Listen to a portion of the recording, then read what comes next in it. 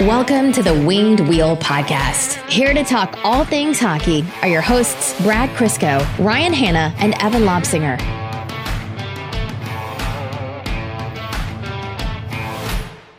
I've been told it'll be rude if I don't say happy birthday. At my current age, it is rude pointing it out. Oh, in that case, happy birthday, big man. One day closer to death. Seemingly not for Brad. He's so far past his expiration date. That is true. You would be considered a risky signing at this point in the NHL. Oh, that passed 5 years ago, man. I'm gonna bring up that point about John Klingberg later, and I'm 5 years older than him. How do you feel? Old. Tired? Yeah. More tired? No. Oh, okay. Well, that's not Same so bad. amount of tired. My kids didn't have a birthday, so. That's true. Although I kind of feel like on your birthday, they still have to have something, right? Like you're celebrating your birthday. That means ostensibly more parenting that day. Yes.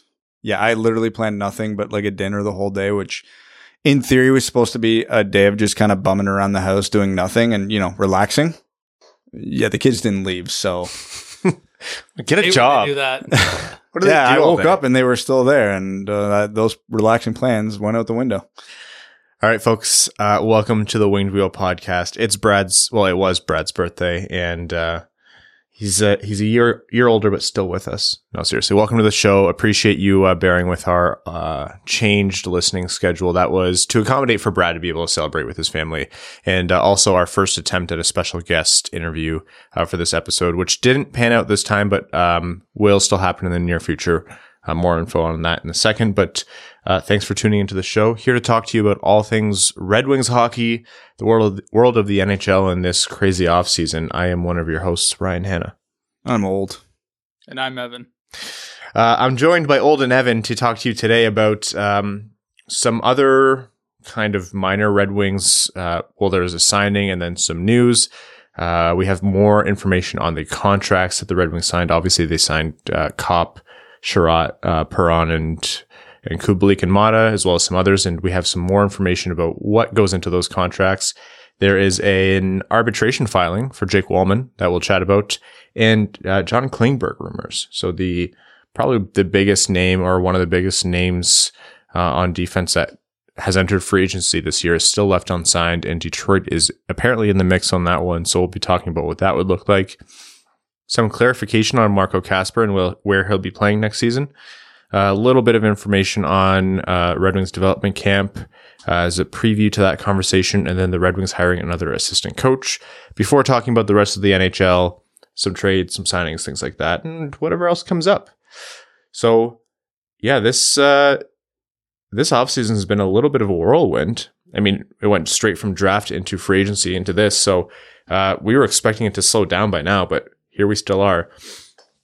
Before we get into all of that, I just want to mention to everyone that we are a proud supporter of the Jamie Daniels Foundation through the Wings Money on the Board campaign that we started with in partnership with Prashant Iyer. You all have helped us raise over $32,000 for them last season, so that is really, really fantastic. If you want to learn more about the Jamie Daniels Foundation and find out how to offer your support, visit jamiedanielsfoundation.org. Okay, so we were supposed to have a special guest this episode. It didn't work out just due to scheduling conflicts last second here, but we do have it on the books, or hopefully on the books for next week. So stay tuned for that one. And so this episode was a Monday. It's usually Sundays, and the next episode will come out Thursday night. So that's our recording schedule for this week. Okay, the Detroit Red Wings. They weren't done. They signed one more player. Defenseman, Marco Pysyk, to a 1-year contract, 30-year-old right shot defenseman, or sometimes a right winger, to an $850,000 contract. So flexible player for depth, right? Pure depth. Injury insurance allows flexibility. As we've talked about, Chiarot can play left or right side. They want him on the strong side. Pysyk could slot in there, create kind of a competition between him and Lindstrom for that last spot.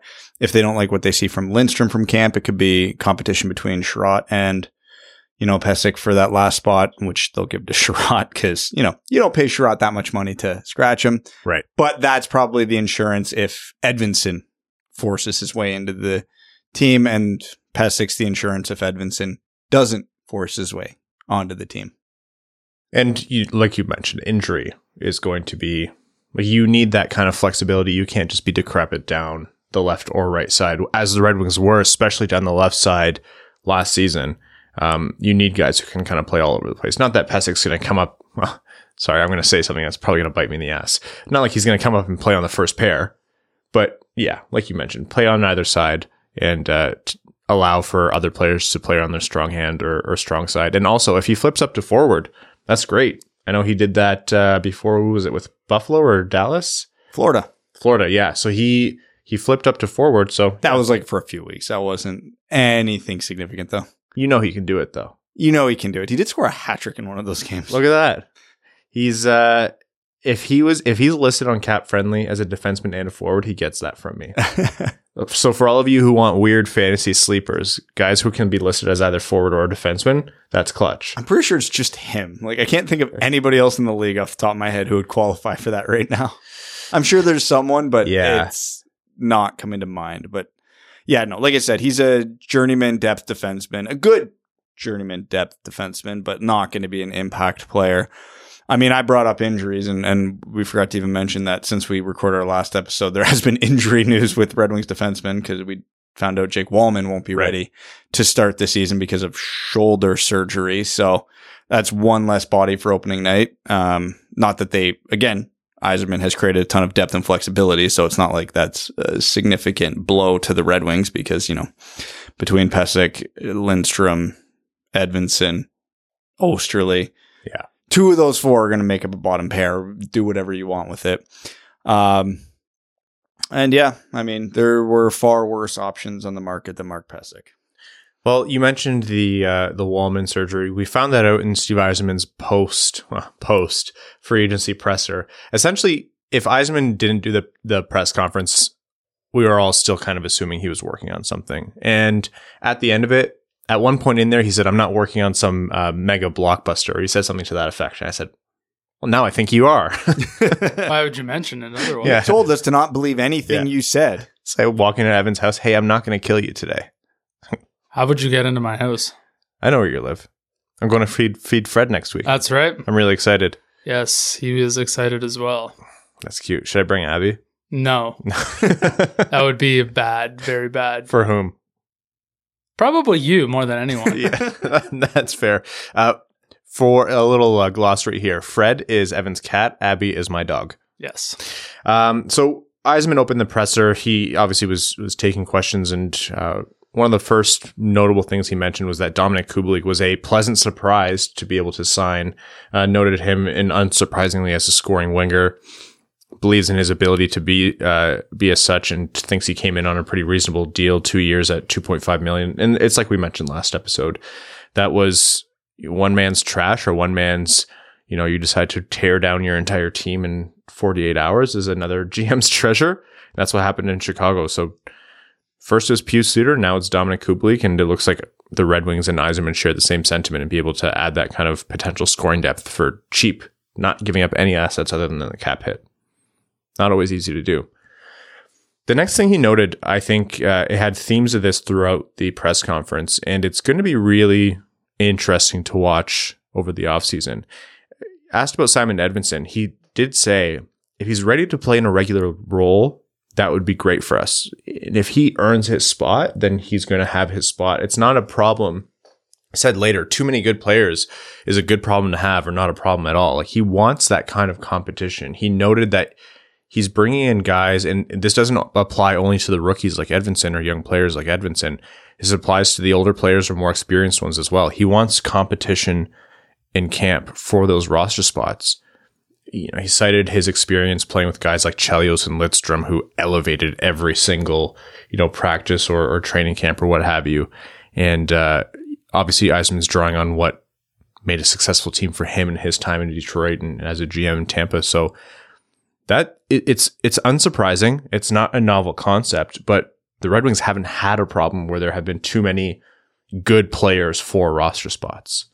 Yeah, I've noticed a lot of chatter in Red Wings social media about, oh, we can't sign anybody because then, Rasmussen loses his job or Veleno loses his job or, pick any random good depth player. And those were never risks before because, well, there were many, many bad players on these guys.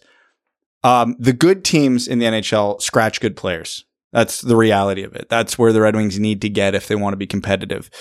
Now, I don't think, a guy like who we've got slotted in on the fourth line right now, like Michael Rasmussen or Oscar Sundqvist, are going to be game changers for the Red Wings at any point. So if they get scratched, yeah, that's understandable. Same with, you could look at, like we talked about, Pysyk or Lindstrom or Osterley.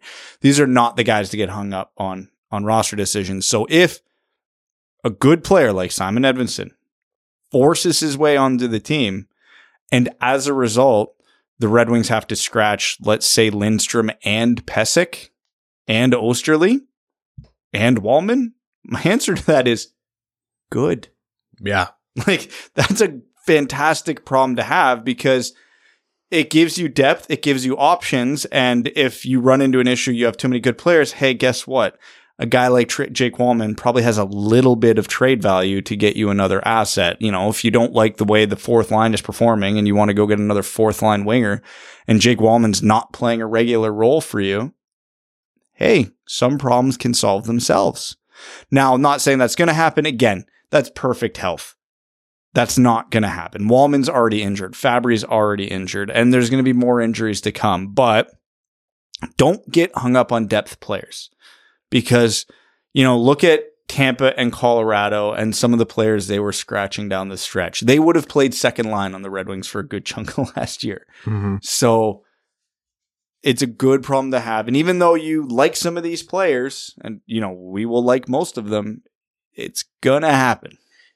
Is a little bit of this a symptom of the Red Wings and fandom and obviously, three meatheads on a podcast just focusing in on anything that you could draw from the Red Wings, and that has oftentimes been players who are on other teams less than stellar, or what has been a second liner for the Red Wings would be a fourth liner for other teams. And so we hyperfixate and probably overvalue players in our heads, and we say, well, there's no way that you could possibly, scratch this third pairing defenseman on Detroit because he's done such a good job to cement himself in the roster, and it's not fair that he gets bounced. But like you said, Brad, be better then. Yeah, it's common practice. That's just the world of the NHL. And you alluded to this, Brad. It's not a guarantee that it's going to happen. No, Edvinsson still has to come in and grab the spot. Like Lucas Raymond, we were talking all offseason and all training camp, he's got to come in and, steal someone's spot. And Jeff Blashill made the joke that his wife has to be able to tell he's good. And we obviously ran with that joke for a good amount of content. But that's exactly what Raymond did last year. Nobody was questioning him being on the opening night. It was after training camp and preseason going, there's no way you can't play this guy. And I'm pretty sure that scenario has to play out with Edvinsson for him to make the team. If he goes through training camp and preseason and you go, yeah, he was good. Not spectacular, but good. He's going to the AHL. Because they have guys who are good, who are ready for those spots, and then they can go work on whatever they want to work on with Edvinsson in Grand Rapids. Yeah, if a player can't beat out, Gustav Lindstrom, two of Gustav Lindstrom, Jake Walman, Jordan Osterley, etc., for a roster spot, then they are an AHL player right now. And that's not to say Edvinsson is it's not an indictment on Edvinsson. Not everyone, actually, most prospects won't be able to do what Seider and Raymond did, but it's about that competition. 90% of prospects don't do what Seider and Raymond did last year. And to cap it off, even though the Red Wings, Yzerman went in and brought a lot of viable players for these roster spots, the Red Wings are not the Colorado Avalanche yet. They're not the Tampa Bay Lightning. They're not, the Toronto Maple Leafs having to let good players go in free agency. They are a far cry, but they are also in a much better position than the Red Wings of the past 3 or 4 years. Yeah, the main difference between the Red Wings this year and last year is now they have a first line, a second line, a third line, and a fourth line of guys talented enough to play on a first line, a second line, a third line, and a fourth line. And in some cases, even a line above where they're slotted in. Where the Red Wings lack now is I don't consider any of those lines to be in the top 10 to 20% of those lines relative to the league. Is Copp, Perron, Vrana a good second line? I'd say it's about league average, maybe a little below. On paper. But last year, their second line was a third line. So that's, even though it's still, there's still lots of room for upgrades in order to be a contender, you're at least in the conversation of guys are slotting in on lines, like if you want to use it numerically, that they belong on, that their skill level matches up to. And you could even make the case for guys like Zadina and Kubalik, if their development goes just a little bit better than you would think, that they are second line players now, and you're going to be playing them on their third line. Because again, that's what contenders do. The Colorado Avalanche's third line is better than the Red Wings' second line, even now. So it's just little things like that to always keep in the back of your mind. So if you ever have that thought, we can't sign this good player because this guy's in that spot. Well, is that good player better than that guy in the spot? He is. Then there's no argument. You sign him and you figure out what to do with everybody below them. Like, that's how this should work. I don't care how much you like that guy. I don't care how old or how much money that guy makes. Like, that matters in terms of contracts, but not roster building. Mm-hmm. Yeah. You figure that out. You just have to be dead inside like a Vegas fan at this point. They have not existed long enough to be dead inside yet. Do not buy a jersey of someone who's a superstar on that team, because there's a high chance they're gone for nothing before the end of the season. That Pacioretty trade still drives me nuts. I get it, but I also don't. I don't. Continuing on, the competition and Yzerman noted that he feels good about what he's done for the team so far. Didn't kind of cap off any signings. We'll talk in a little bit here about one that might be in the works. We'll see where that conversation is. Or trades, like he's going to do his due diligence, but he does feel good about where the team is going into camp. And you have to imagine, it was almost in one fell swoop that he brought in quite a bit of talent on this roster to, as Brad just mentioned, filled in, first line, keeping the first line players on the first line, second line, and so on. He now has enough of a complete roster where when he says that, you believe him. You believe that, yeah, if you go into camp with this roster, and not to mention guys who are going to come in from overseas, Soderblom, Johansson, etc., who could also challenge for spots. You never know what's going to happen. There's enough where there should be a healthy amount of competition. One thing that I think was important that Yzerman talked about was asked about Ben Chiarot and Olli Maatta. He flat out said they're expected to play with Seider and Hronek in the top four. And I think that's good to call out. I think a lot of people are already trying to relegate, Chiarot to the third line or Maatta as a scratch. These guys were brought in for a reason. Who is slotting higher than them? Fantastic question. It's Jeff Blashill forgot his pylons in the coach's room. They thought, I don't know, they were hoping for a Jeff Petrie trade or something. Remember, after 20 minutes of Jake Walman, we immediately declared him the best left defense on the Red Wings, and we weren't wrong about it. Yeah. Yeah, Chiarot and Maatta are going to play in the top four. I think it's a lot of people who are hoping Edvinsson comes in and does what Seider does. And hey, look, I think we hope so too, but you have to set realistic expectations and not overwhelm a rookie defenseman. Wait, right, people think Edvinsson and Seider would play together day one? They would have to for Edvinsson to do what Seider does, because they're not reducing Seider's minutes. It's actually not crazy that Edvinsson comes in and does what Seider does. There have been a lot of, No, that's not what I mean. I mean, they thought that they would be a pairing. Maybe. That doesn't seem like a great play to me. Yeah, I wouldn't do it. But I don't even think that's insane, like for future. But for Edvinsson's rookie year, if he makes the team, you kind of want to shelter him a bit. Yeah. Actually, sheltering him a bit, I don't know, I'm thinking about it. Sheltering him a bit maybe is playing with Seider.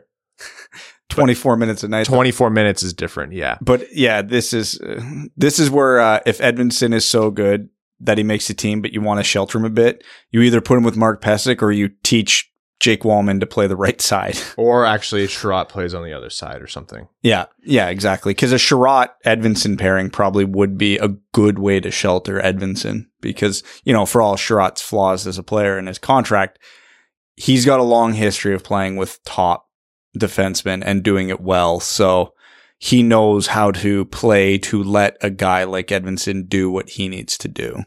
Yeah, they didn't make Chiarot the first and third highest paid defenseman on the Red Wings to do anything other than stabilize the top four, which is important, right? Like, Hronek's in a pretty pivotal year.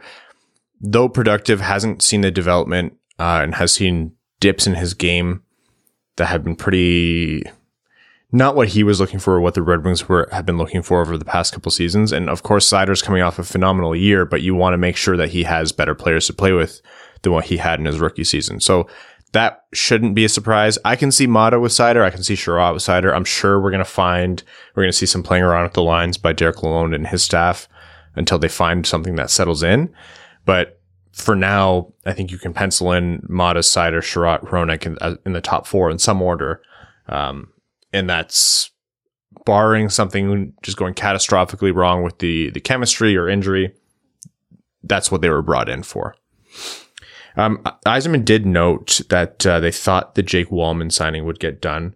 So Walman electing for arbitration doesn't make it impossible to get it done. It's just kind of a procedural thing. So Walman electing for arbitration just basically sets the wheels in motion for him to have his case heard by a third-party arbiter, and it goes to arbitration court where they essentially decide what the value is based on the team's offer and the player's asks. I'm fairly certain it still works now where the dates for arbitration are anywhere from July 27th to August 11th. So the Red Wings have up until the start of his arbitration date to figure out a contract amongst themselves. If not, then then it'll be settled in the NHL's arbitration court, and that's how that'll get done. Yeah, it's just a safety net for the player. Nothing more at this point. There's still some time before anything gets decided. And so many of them do get decided before. Almost all of them get decided beforehand. Very few actually go to arbitration. That's what makes the fact that Bertuzzi did the 1 year notable, because it's so rare that actually happens. Yeah. And it's an ugly process, arbitration. It's become more just stats and analytics driven, not like in the old days where Scotty Bowman would pull up video of Mike Vernon letting in a stinker from center ice and going, see, this is why we're not paying him. You kind of miss that, though. The NHL should sell that. They should encourage more arbitration and sell pay-per-view. And like you mentioned, Brad, Walman had shoulder surgery, so like Fabbri, won't be ready for the start of the season. He did say both players should be okay, but I think Fabbri should take quite a bit of time, actually, based on his timeline to repair that ACL. But and they, with the roster now, they can afford to wait out Fabbri. Yeah, not rush him back. Another benefit of having depth and flexibility. And if the roster is completely as is with full health when Fabbri comes back, then that makes things a little bit more interesting. Like right now, if everybody plays their natural position, and obviously, some guys can play off wings, yada, yada, yada. But if we just look at handedness, is Robby Fabbri their fourth line winger? Fourth line left wing? I don't think you can. If Kubalik comes in and plays well, you're not like, we got to assume Verana's not going to the fourth line. We got to assume Bertuzzi's not going to the fourth line. If Kubalik plays well, you don't demote him to the fourth line. They'll go Kubalik, Suter, Fabbri, and Zadina moves down.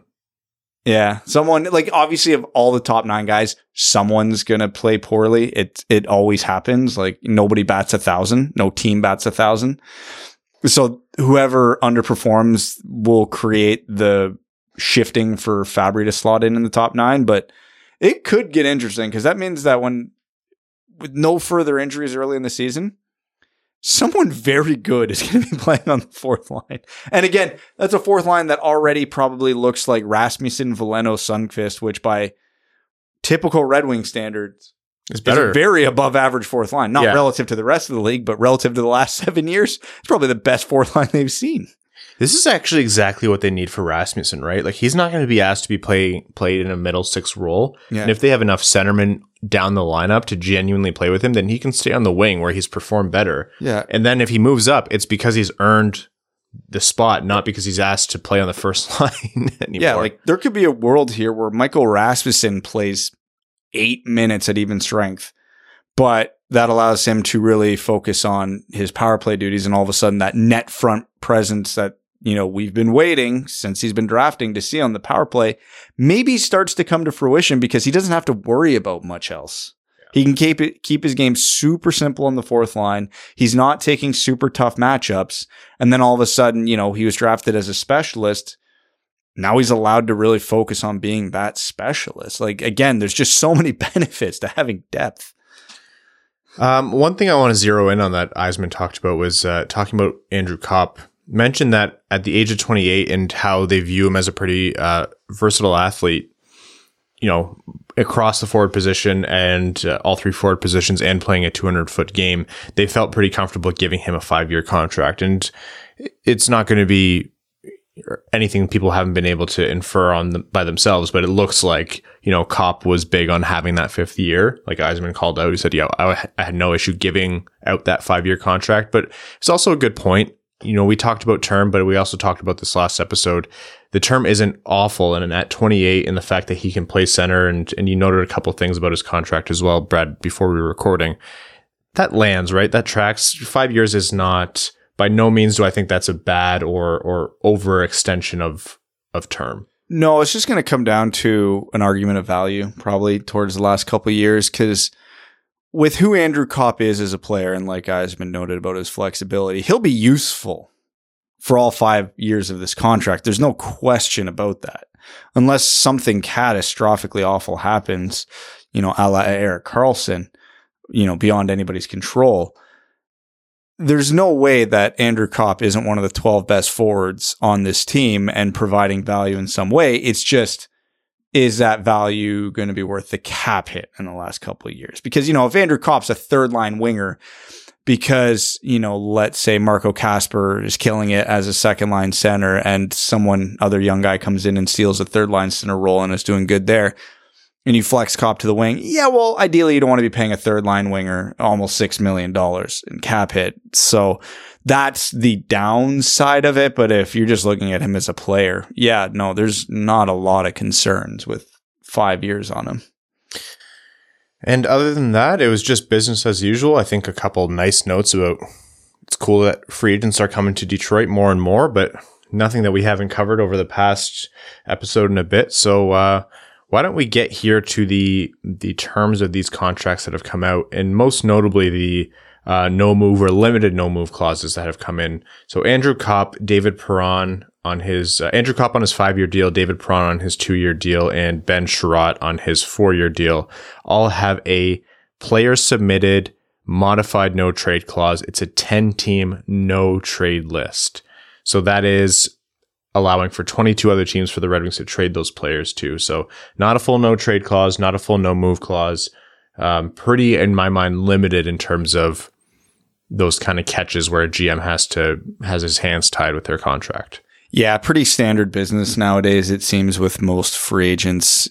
Guys want at least a little bit of control. If Buffalo's in the middle of another awful tank, players probably want to avoid the nuclear meltdown. So this allows them to do it while still giving the GM flexibility. I don't think there's many big free agent contracts or even notable free agent contracts anymore that don't have at least something like this involved. Ville Husso also has the same thing, by the way, in case it wasn't noted. The only player right now who has a full no trade clause is Dylan Larkin in the last year of his contract. So we'll see what works into his actual contract now that his expiry status is a unrestricted free agent. So obviously we're waiting for that extension. And I mean, we're still waiting on word for the Tyler Bertuzzi contract as well, right? As well, Filip Zadina is one of the 2 remaining RFAs. He doesn't have ARB rights like Jake Walman does, so we're still waiting to see how the Filip Zadina negotiations are going. No real word on that yet. I'm wondering how that one will go, because the team, not saying they've given up on Zadina by no means, but obviously his development hasn't gone based on their plans for him, and I'm sure they've wanted more. Michael Rasmussen, whose production has been similar, whether people like it or not, doesn't have a big number. He has a 2-year deal at under 1.5, and I'm wondering if that's close to what the team is hoping to get him at. Well, when Rasmussen signed that, it was a 3-year deal. I could see this going a lot of ways, because if Zadina thinks there's a lot of room for improvement in his game, which I hope he would, he's probably looking for like a 1-year, 2-year deal, just kind of like a prove it to get a bigger payday on his next contract. Where if the Red Wings like Zadina and the rumors of them shopping him aren't true, they probably want a contract that looks pretty similar to Rasmussen's. Like, hey, if we can get an extra year or 2 of control out of this at a small cap hit, if Zadina does finally pop off, then that's tremendous value. Now, that being said, if the Red Wings don't plan on keeping him for a while, maybe not the case. So I don't know. There's a lot of moving parts in this one and a lot of interesting variables that, without even knowing, even if you did know, would make it difficult because you could argue it both ways. So yeah, I'm super, super curious to see what it comes in. Ultimately, what I'm thinking will end up happening will be a fairly cheap 2-year deal, just because, the Red Wings get that extra year of control if they so need it. Zadina, it's not too long that, if this is his breakout year, he's only underpaid essentially for a season, which isn't too bad. So I think it'll look something like that, probably a few more dollars than what Rasmussen got, just because Zadina's upside still is higher than Rasmussen's was at any point.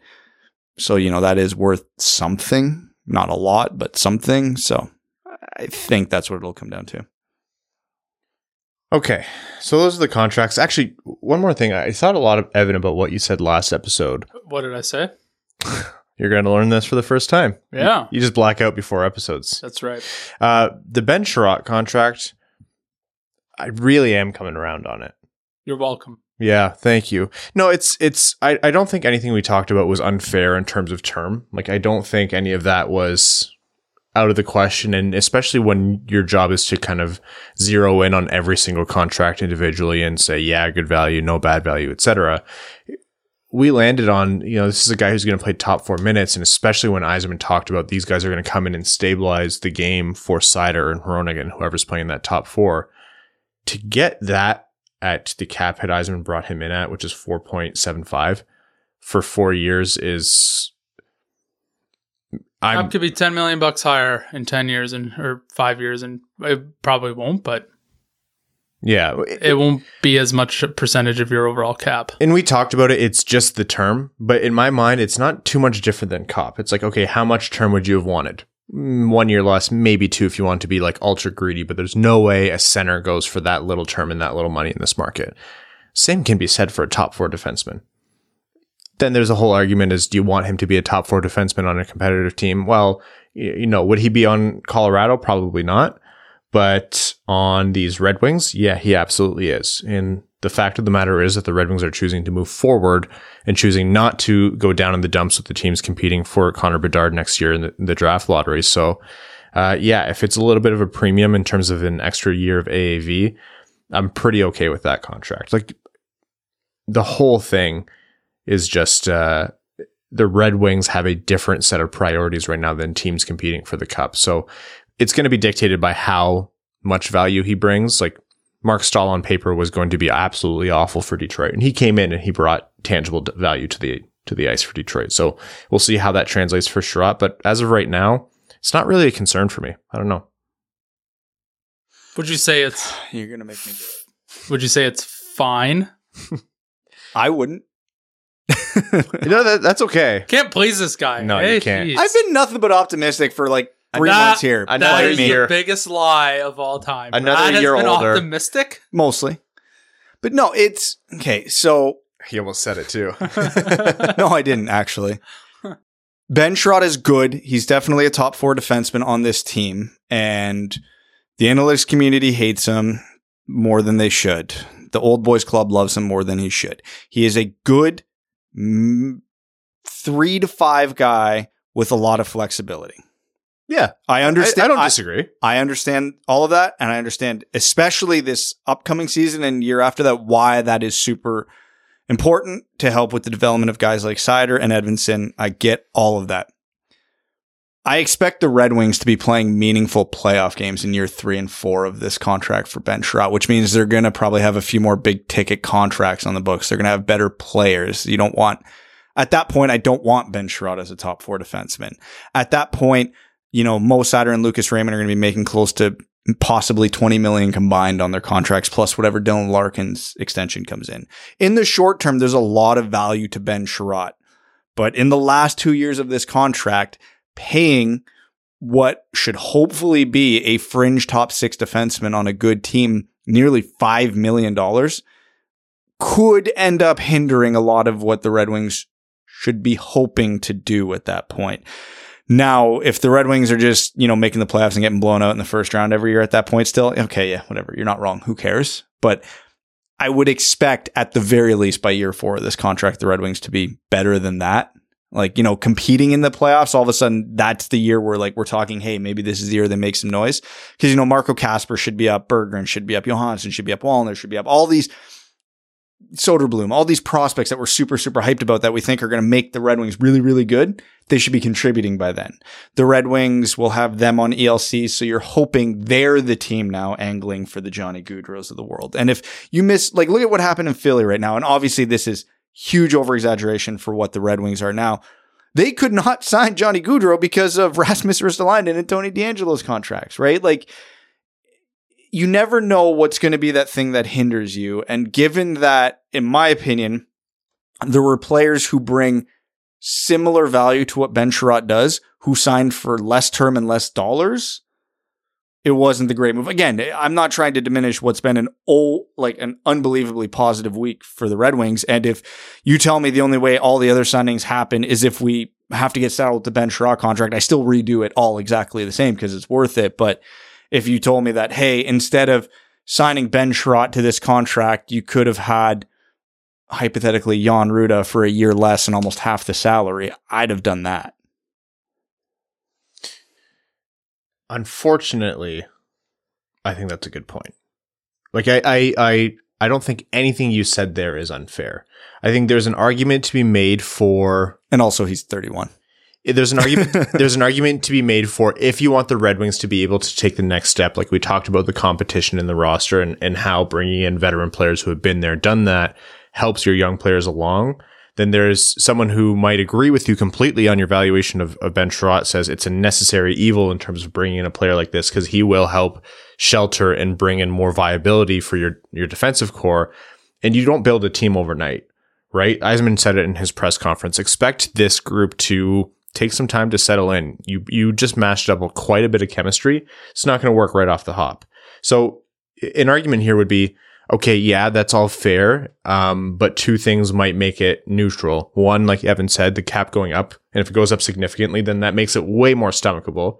And two, it's, if you want to get better now, to get prepared to be a playoff team, to get prepared to add bigger ticket free agents, you got to take those little steps. I don't think you're wrong though, Brad. Like, I think those are a lot of good points where not everything's happy-go-lucky and not every contract is perfect. I think this is just a calculated move where, you have to take your lumps as a GM and you have to take your lumps as a player when signing contracts. And this is one where the Red Wings said, we want to add the toughness on the blue line. We want to add another bona fide top 4 defenseman.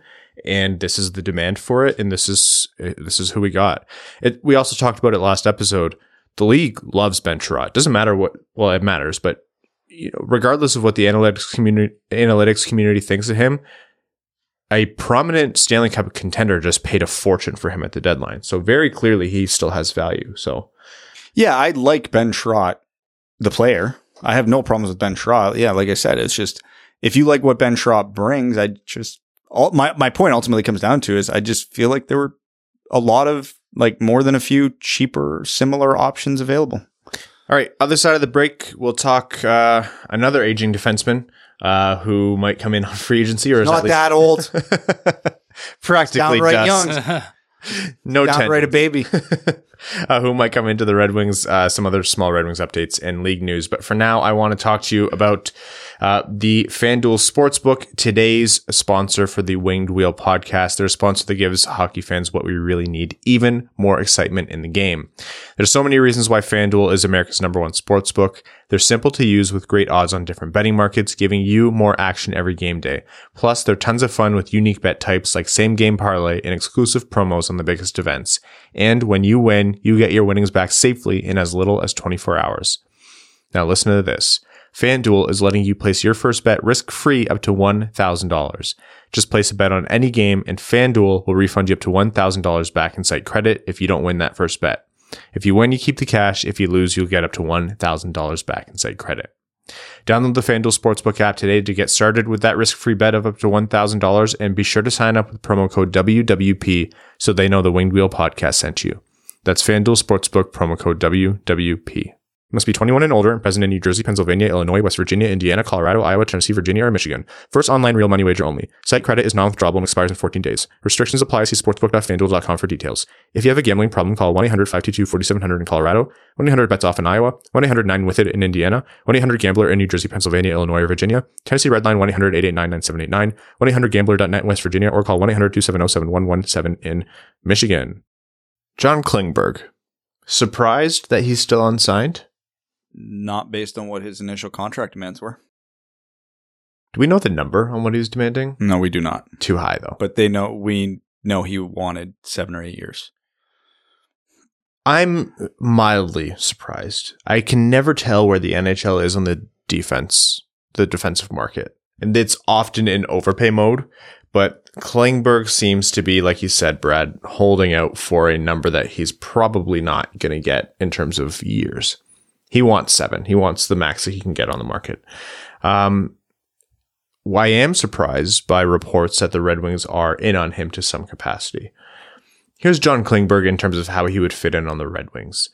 On the right side, obviously, would really make for an interesting right side. Imagining no one moves out, that's Seider, Klingberg, Hronek as your third pairing, and, Lindstrom is on the outs, or whoever else might be vying for that right-hand defensive spot, they'd be on the outs. But he would command a big number based on just how the market's going. His contract prediction right now per Evolving Hockey is 6 years, just under $6.9 million. Nice. Yeah. And a 7-year term is almost as likely, just based on how things go. So it's just a projection. It doesn't have to hold true. And the reports are that the Red Wings were in on him, or have been, but not at the term he's asking for. So that fits, right? Like, Yzerman isn't going to sign a 31. How old is he? He'll be 30 next month. Yeah. He's 29 right now. He's 30 as of, August 14th. So he'll start the season as a 30-year-old. Probably doesn't want to sign him for 7 years, even 6 years. Even 5. I could see, based on how the Red Wings have done it. I could see 5, but John Klingberg's really good, and right now the Red Wings don't have a second power play quarterback, which he would come in and fill. Obviously, that's probably one of the biggest weaknesses on this roster as constructed now, unless the Red Wings just want to say screw it and deploy 5 forwards on a unit. Because right now the only capable defenseman of running a power play is Mo Seider. Because we've seen in the past, Filip Hronek is not it. Ole Maatta is not it. Ben Chiarot is not it. And I don't think that's something you would want Simon Edvinsson to be doing year 1. I mean, he probably is the second best option right now.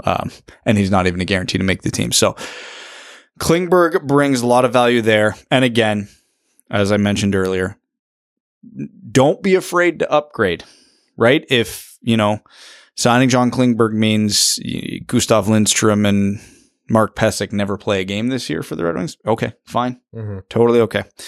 And obviously that applies. Now, Klingberg's not exactly most defensively sound. That's the part of his game. Great offensive impacts, like you said, on the power play. Great. Yeah. Defense. Leaves a lot to be. He was like a minus $1 billion on a playoff team last year. And I know plus minus is a flawed stat, but it's worth noting. It's why you have guys like Chiarot and Maatta, because if those are the two guys that pair with Seider and Klingberg, okay, yeah, you have your defensive help for Klingberg. But what it ultimately comes down to is you get a guy who fills one huge need, and he's really, really damn good at that. And he's an upgrade on, the guys he'd be replacing, obviously. But does John Klingberg really make or break this team? I'd say no. And the fact that he's going to be 30 and the fact that he's probably going to command close to $7 million, that is a hell of a lot of risk. And, I threw out the tweet saying, hey guys, let's just keep in mind he's going to be 30 next month, with literally no opinion beyond just pointing out that he's going to be 30 next month. And obviously I got a lot of hate and comments for that. Yeah, we paid for that, Evan. Yeah, actually. Yep. And one person tried dunking on me, and it was a very valid dunk because I was very wrong about it, but it almost proved my point, where he's like, hey, weren't you the guy banging the table for Erik Karlsson a few years ago in a very similar circumstance? And I absolutely was. The difference being Erik Karlsson was arguably a top 5 player in the world at that point, because I think people forget how good Erik Karlsson was pre-Achilles injury. And that contract has been a disaster for San Jose, kind of proving my point. Like, no matter how good the player is at 30, there's a lot of potential for things to go wrong. Now, with Karlsson, it was injury. And not anything. And to be fair, Erik Karlsson's still way better than people give him credit for, but not worth the contract he got. Players start to decline at this point. Now, defensemen generally can get more leeway with age than forwards can, but when Klingberg's an offensive defenseman, that's generally the first thing that tends to go. And there's a reason no other team has given him his contract demands yet, right? So we can sit here and say, is he worth a 6x6? My answer right now would be no. And would that make sense for the Red Wings? My answer would still be no. Would you do a 5x6? I'd consider it, yeah. That's kind of in the range where I'm like, it's on the upper end of what I would do, but like I could justify it.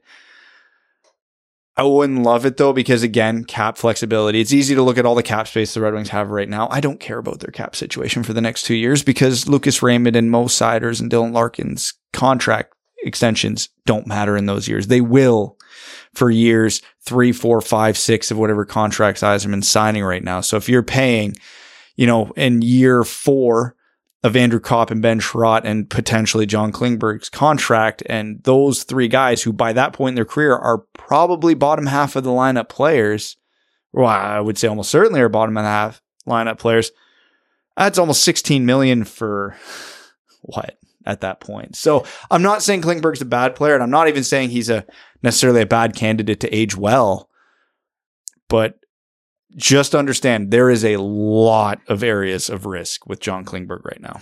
Here's a little bit of tinfoil hat based on what we know of Hronek. Maybe Klingberg is a target because they don't expect Hronek to be on the team long term, right?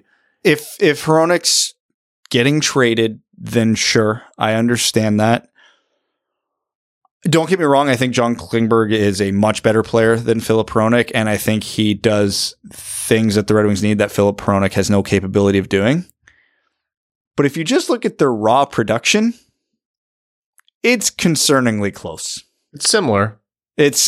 But Hronek could fetch more in a trade, right? Yeah, if you get Klingberg on a 4 or a 5 year contract essentially for free, and you're getting, a second round pick and a half decent prospect back for Hronek, yeah, that's a tidy piece of asset management. And there's ways to structure Klingberg's contract, so maybe the last couple of years aren't so risky, you front loaded, et cetera, et cetera. There's ways to make this work. And again, I'm not saying that if the Red Wings do it, it's a disaster.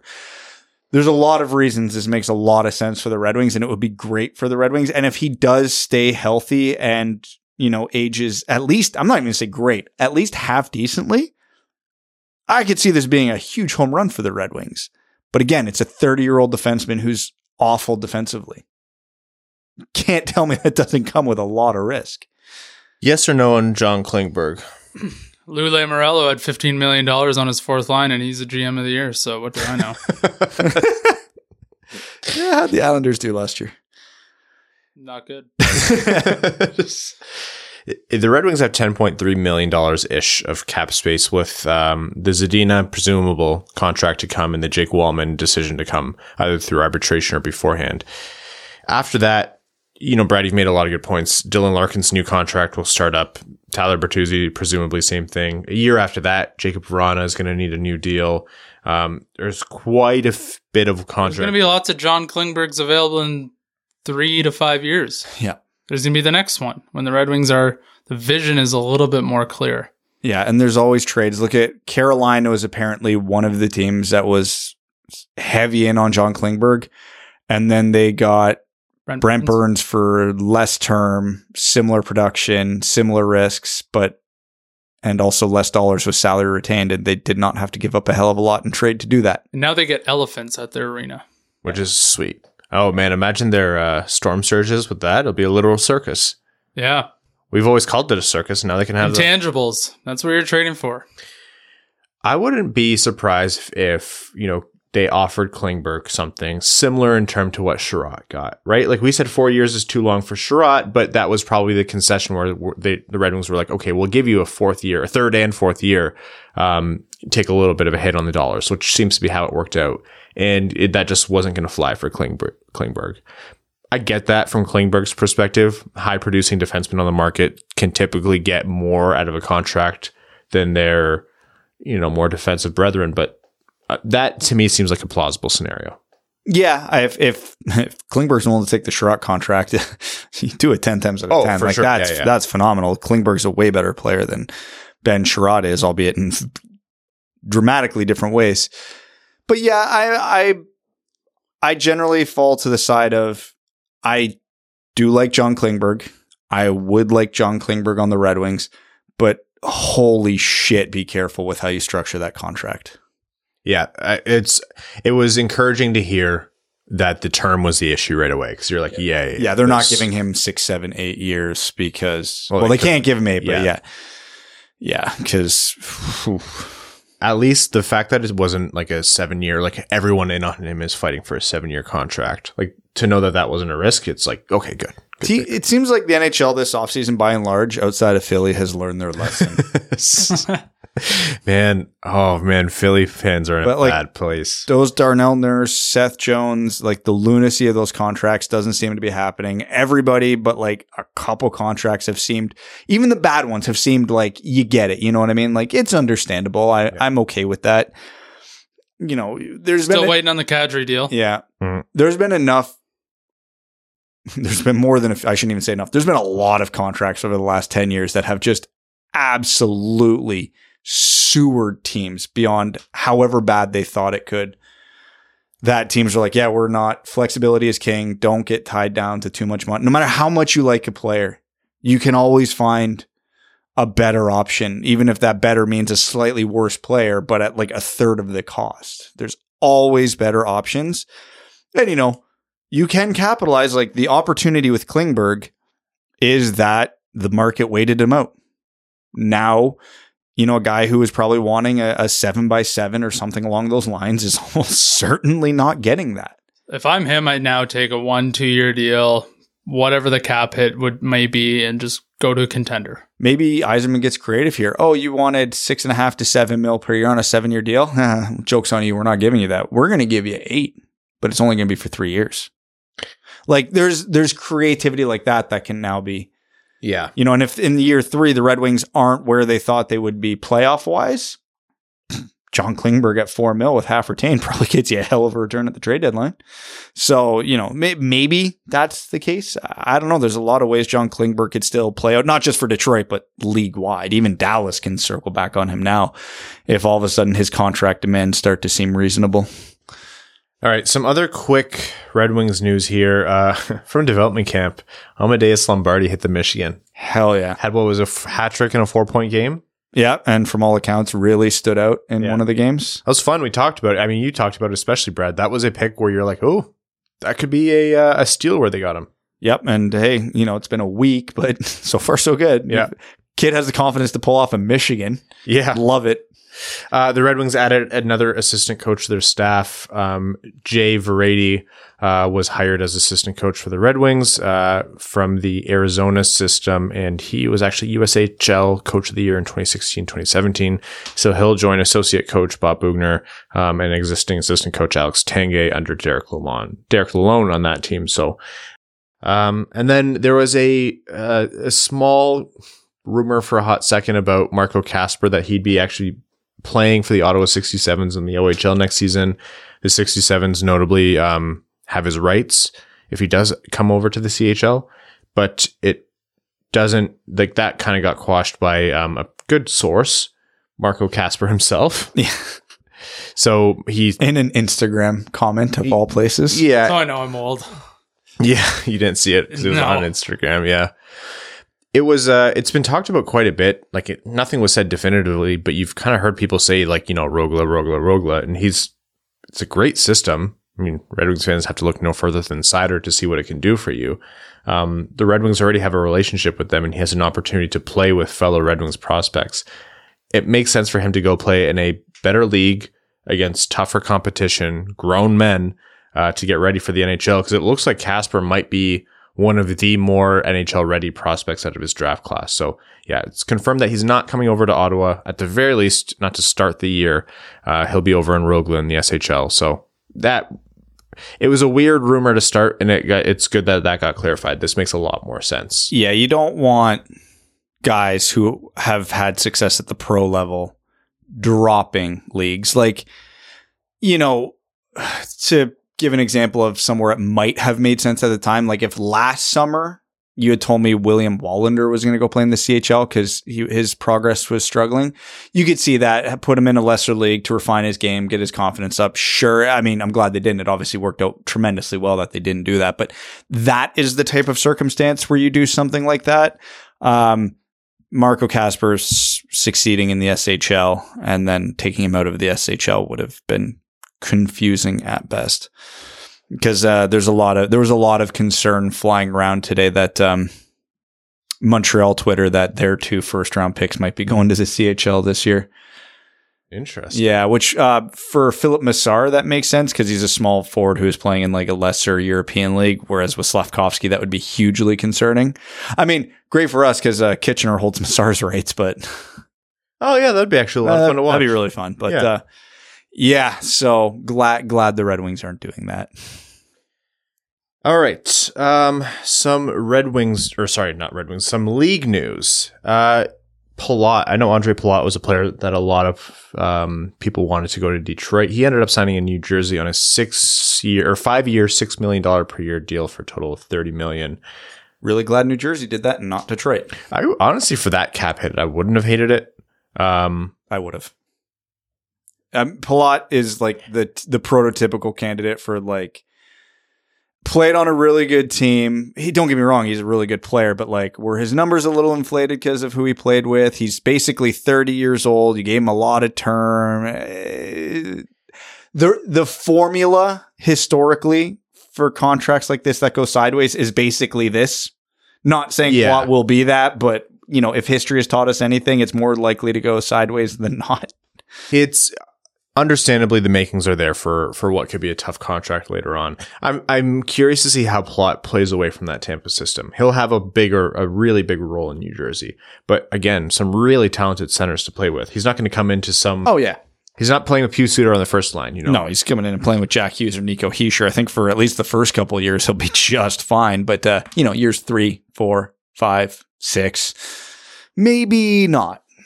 And then Josh Norris extended by Ottawa, 8 years, $7.95 million.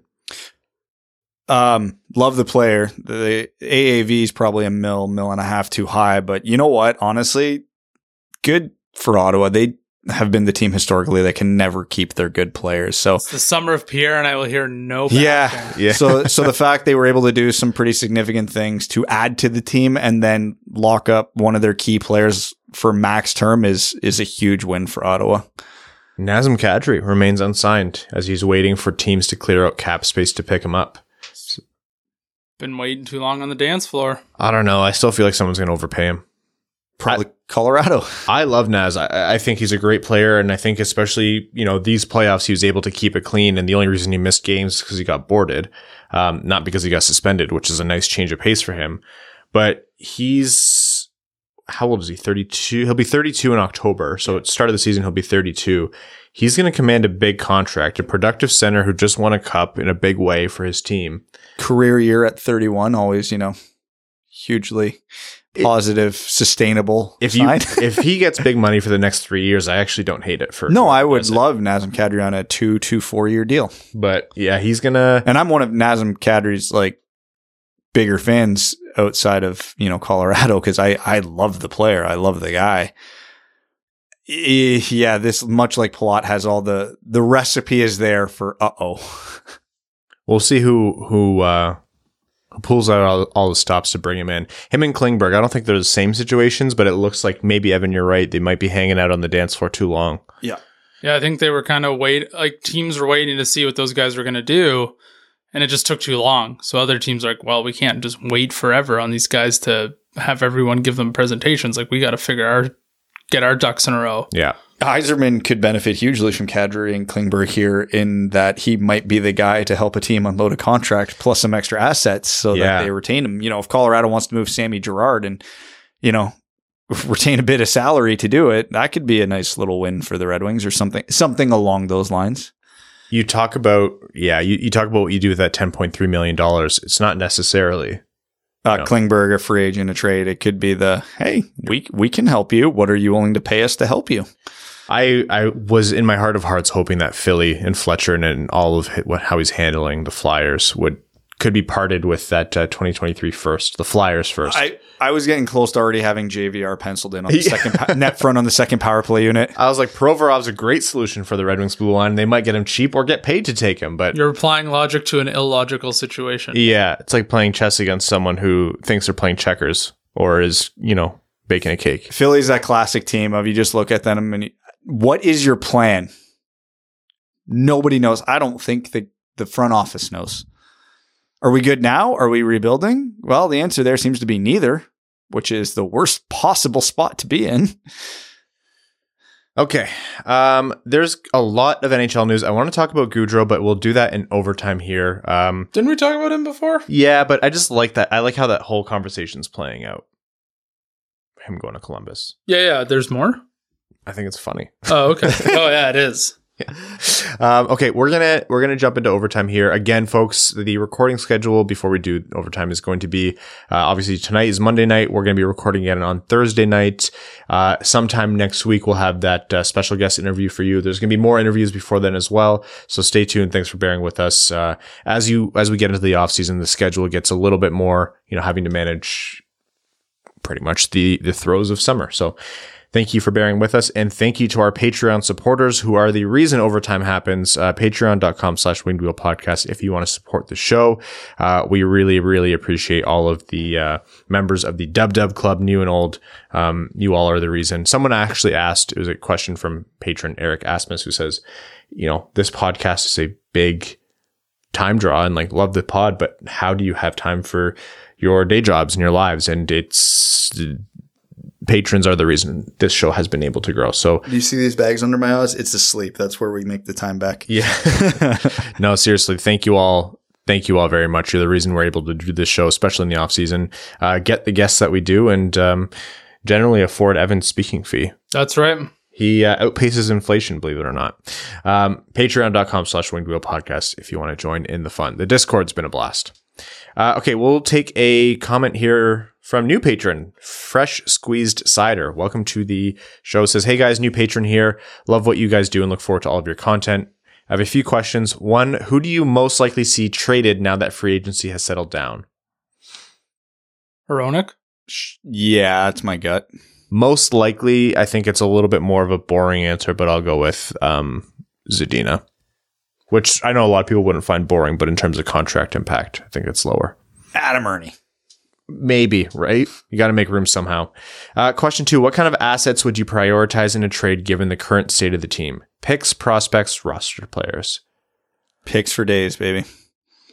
Yeah, unless it was it's a pretty big, a pretty prominent prospect. I know there was a couple people were talking about Perunovic from St. Louis, someone like that. Just remember, once teams know what they have in an asset, they overvalue it even more. Yeah. There's more value in picks, even though they are riskier.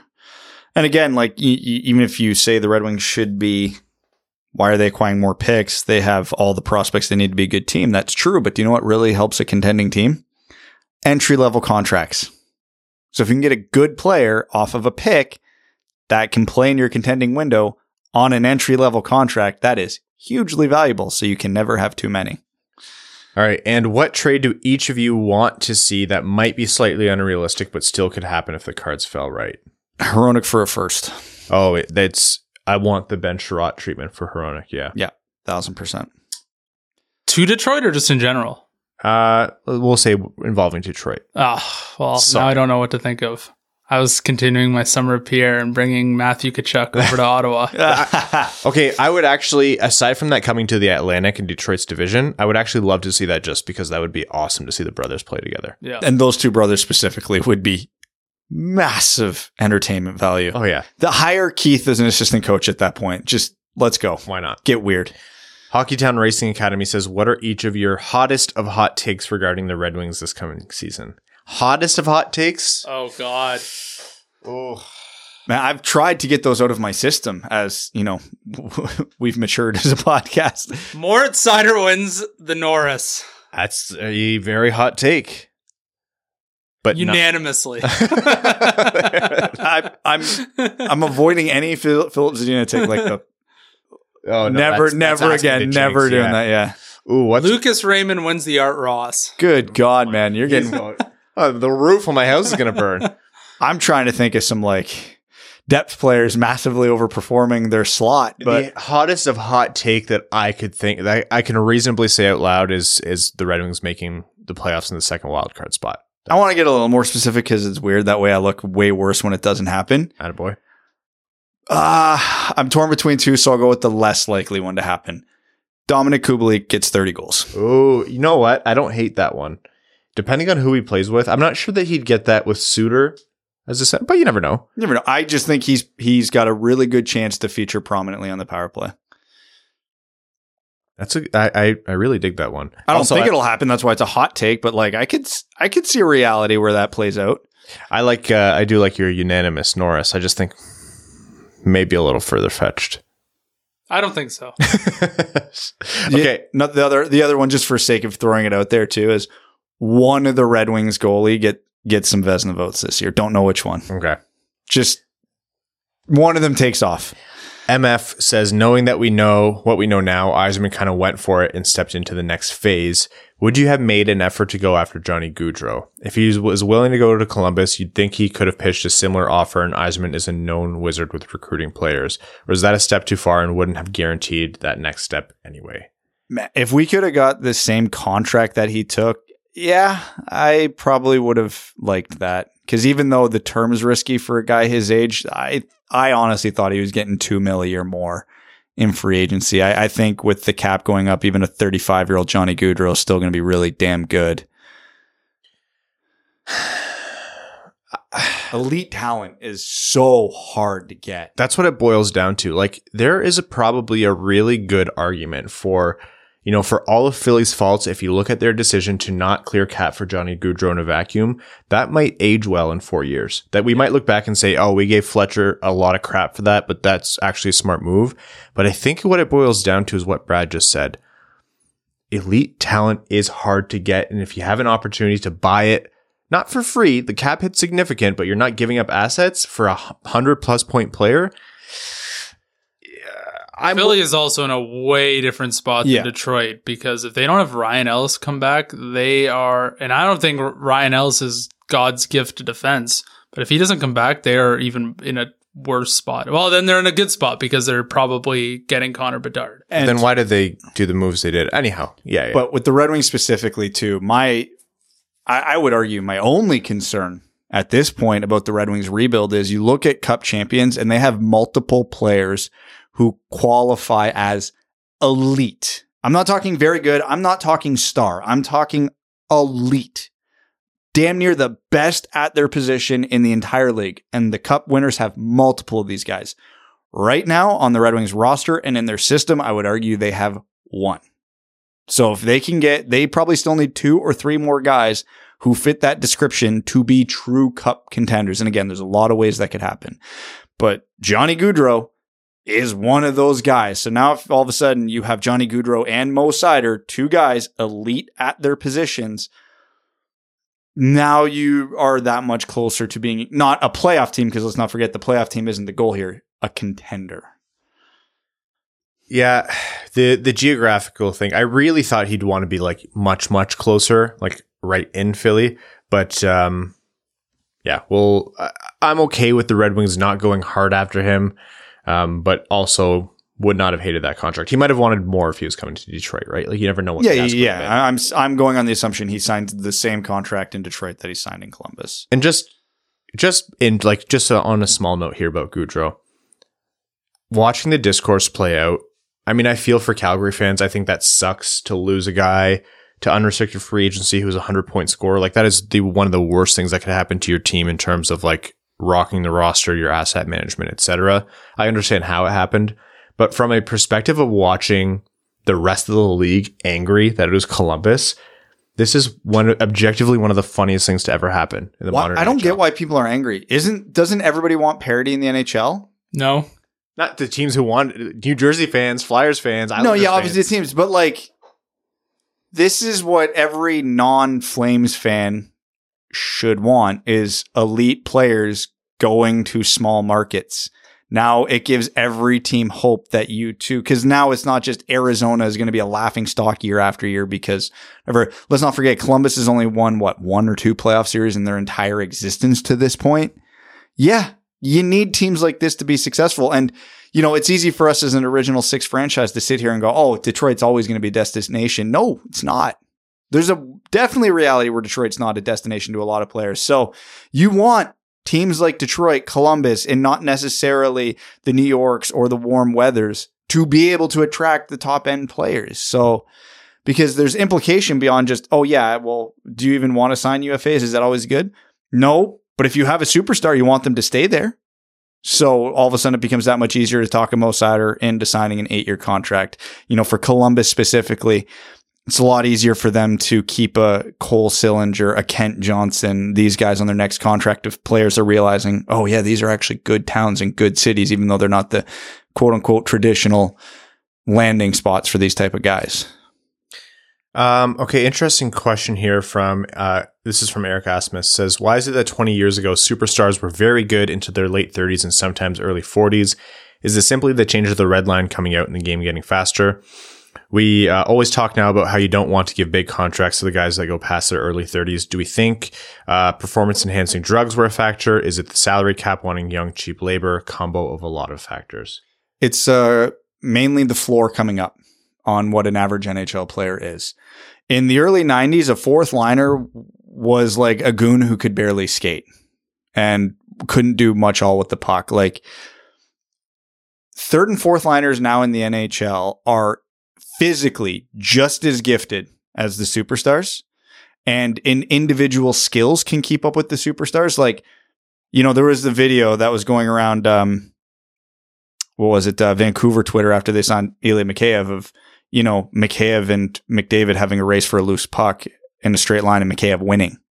Because now a third and fourth line guy like Mikheyev can skate with a McDavid. Now McDavid's a superstar because of his brain and all the other things he can do, but the gap between the Wayne Gretzky to your fourth liner was the Grand Canyon back then. Now the gap between Connor McDavid and a guy like Ilya Mikheyev is still significant, but it's not what it used to be. There's also, I do think the cap has something to do with it, right? Like, there's a bigger focus on players when they're not performing when you see the number attached to them. And that number used to mean nothing. Like, we talk so fondly about the 0-2 Red Wings. Look up that salary. Yeah. Look up that salary and look up the salary of like these small market teams that year. But I don't think that affects superstar performance. You know what I mean? Like, I think perception of the performance though, right? Like, it's hard to say, because when you start to slow down in the NHL now, the league catches up to you fast in a hurry. You know what I mean? Like, that's fair. And it's, I would also say the NHL in terms of not hitting physicality, but in terms of, endurance, performance, physicality is way tougher than it used to be as well. So players' bodies just don't keep up like they used to as well. Yeah, I want to get to this comment here from Coyote Season Tickets in Tempe, and it's something that we haven't had a chance to cover yet. And obviously, as the story unfolds, we will touch on.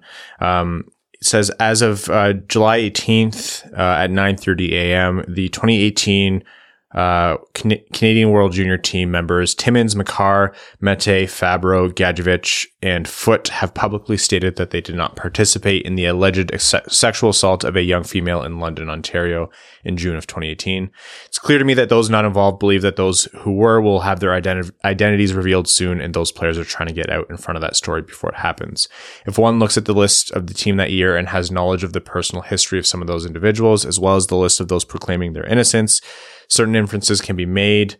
The fact that those involved allegedly were able to secure even the possibility of having an NHL career is unfathomable, and the evidence supporting Hockey Canada's alleged cover-up of the incident is equally appalling. From my perspective, Team Russia isn't the only IIHF under-20 team that should be required to miss a tournament or two.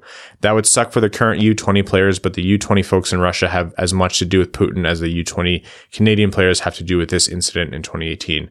So I find it hard to justify that one team is deserving of being banned, from the tournament and the other is not. If anything, Hockey Canada is more deserving of a suspension next month, as that organization may have directly allowed a known sexual assault to go unpunished by the Crown prosecutor and actively denied justice to a victim of sexual assault. Just to add some gravity to that comment there, Hockey Canada, which in Canada is an institution, no matter how well they're performing or not, is having sponsorships pulled and frozen. The government has investigated. They're reopening their investigations due to the pressure. Like, this is a big deal. And I don't think it's crazy what was noted here in that comment. And I do think those suspensions might be coming. I don't think they'll go so far as suspending them from the tournament. I think in the end, the dollar will rule. And as Hockey Canada goes, the World Junior goes a lot of times, unfortunately. But based on the results of the investigation, this isn't going to be, it should not be insignificant. It'll be a kind of tragedy if it does end up being insignificant in terms of what comes to this. Well, thankfully, hockey has a long history of being morally responsible and taking accountability. So I have full faith that this will play out exactly as it should. A couple more comments here. One from Shatna says, "Who would you guys offer sheet this season?" And then Terry, driver of the number 69, crying Ryan Hannah, Banana Slam and Jamathong says, "Note some players: Kako, Sandin, Nachesh, Haig, Yamamoto, Puljujarvi." I think Haig's the only one I'd probably consider. That'd be it. I could see Sandin, although maybe with what the Red Wings have brought in so far, it's not something that they would stretch to do. I think Haig fits a little more with what the Red Wings are trying to build as well. Okay, and we have one more question here. I think this one's from Paul Breda. It says, in the Yzerman presser, he seemed he was done with free agents due to roster spots and ample competition to make the team. He did hint trades were still a consideration. Do you think Bertuzzi is still a trade possibility now that we have a more competitive team, or more like Zadina, Suter, Lindstrom, Ernie, or Smith? As I said last episode, flexibility allows all possibilities to be on the table. I think if you want a competitive team and bringing in, a Perron makes the loss of someone like a Bertuzzi a little less painful. I don't think that's a one-to-one comparison, though. But yeah, like Brad said, it's a possibility. Okay, we're going to wrap up this episode. We're going to record the Patreon exclusive overtime right now. Again, we have a special guest interview that got delayed to next week, so stay tuned for that. We also have some other fun interviews and topics coming up in the coming episodes. The next episode will be on Thursday night. Appreciate you managing all of this. Brad, happy birthday once again. Thank you. We want to thank all of our listeners, our the sponsors of this podcast, the FanDuel Sportsbook, everyone who's joined us on Patreon, new or old, really, really, really cannot say thank you enough.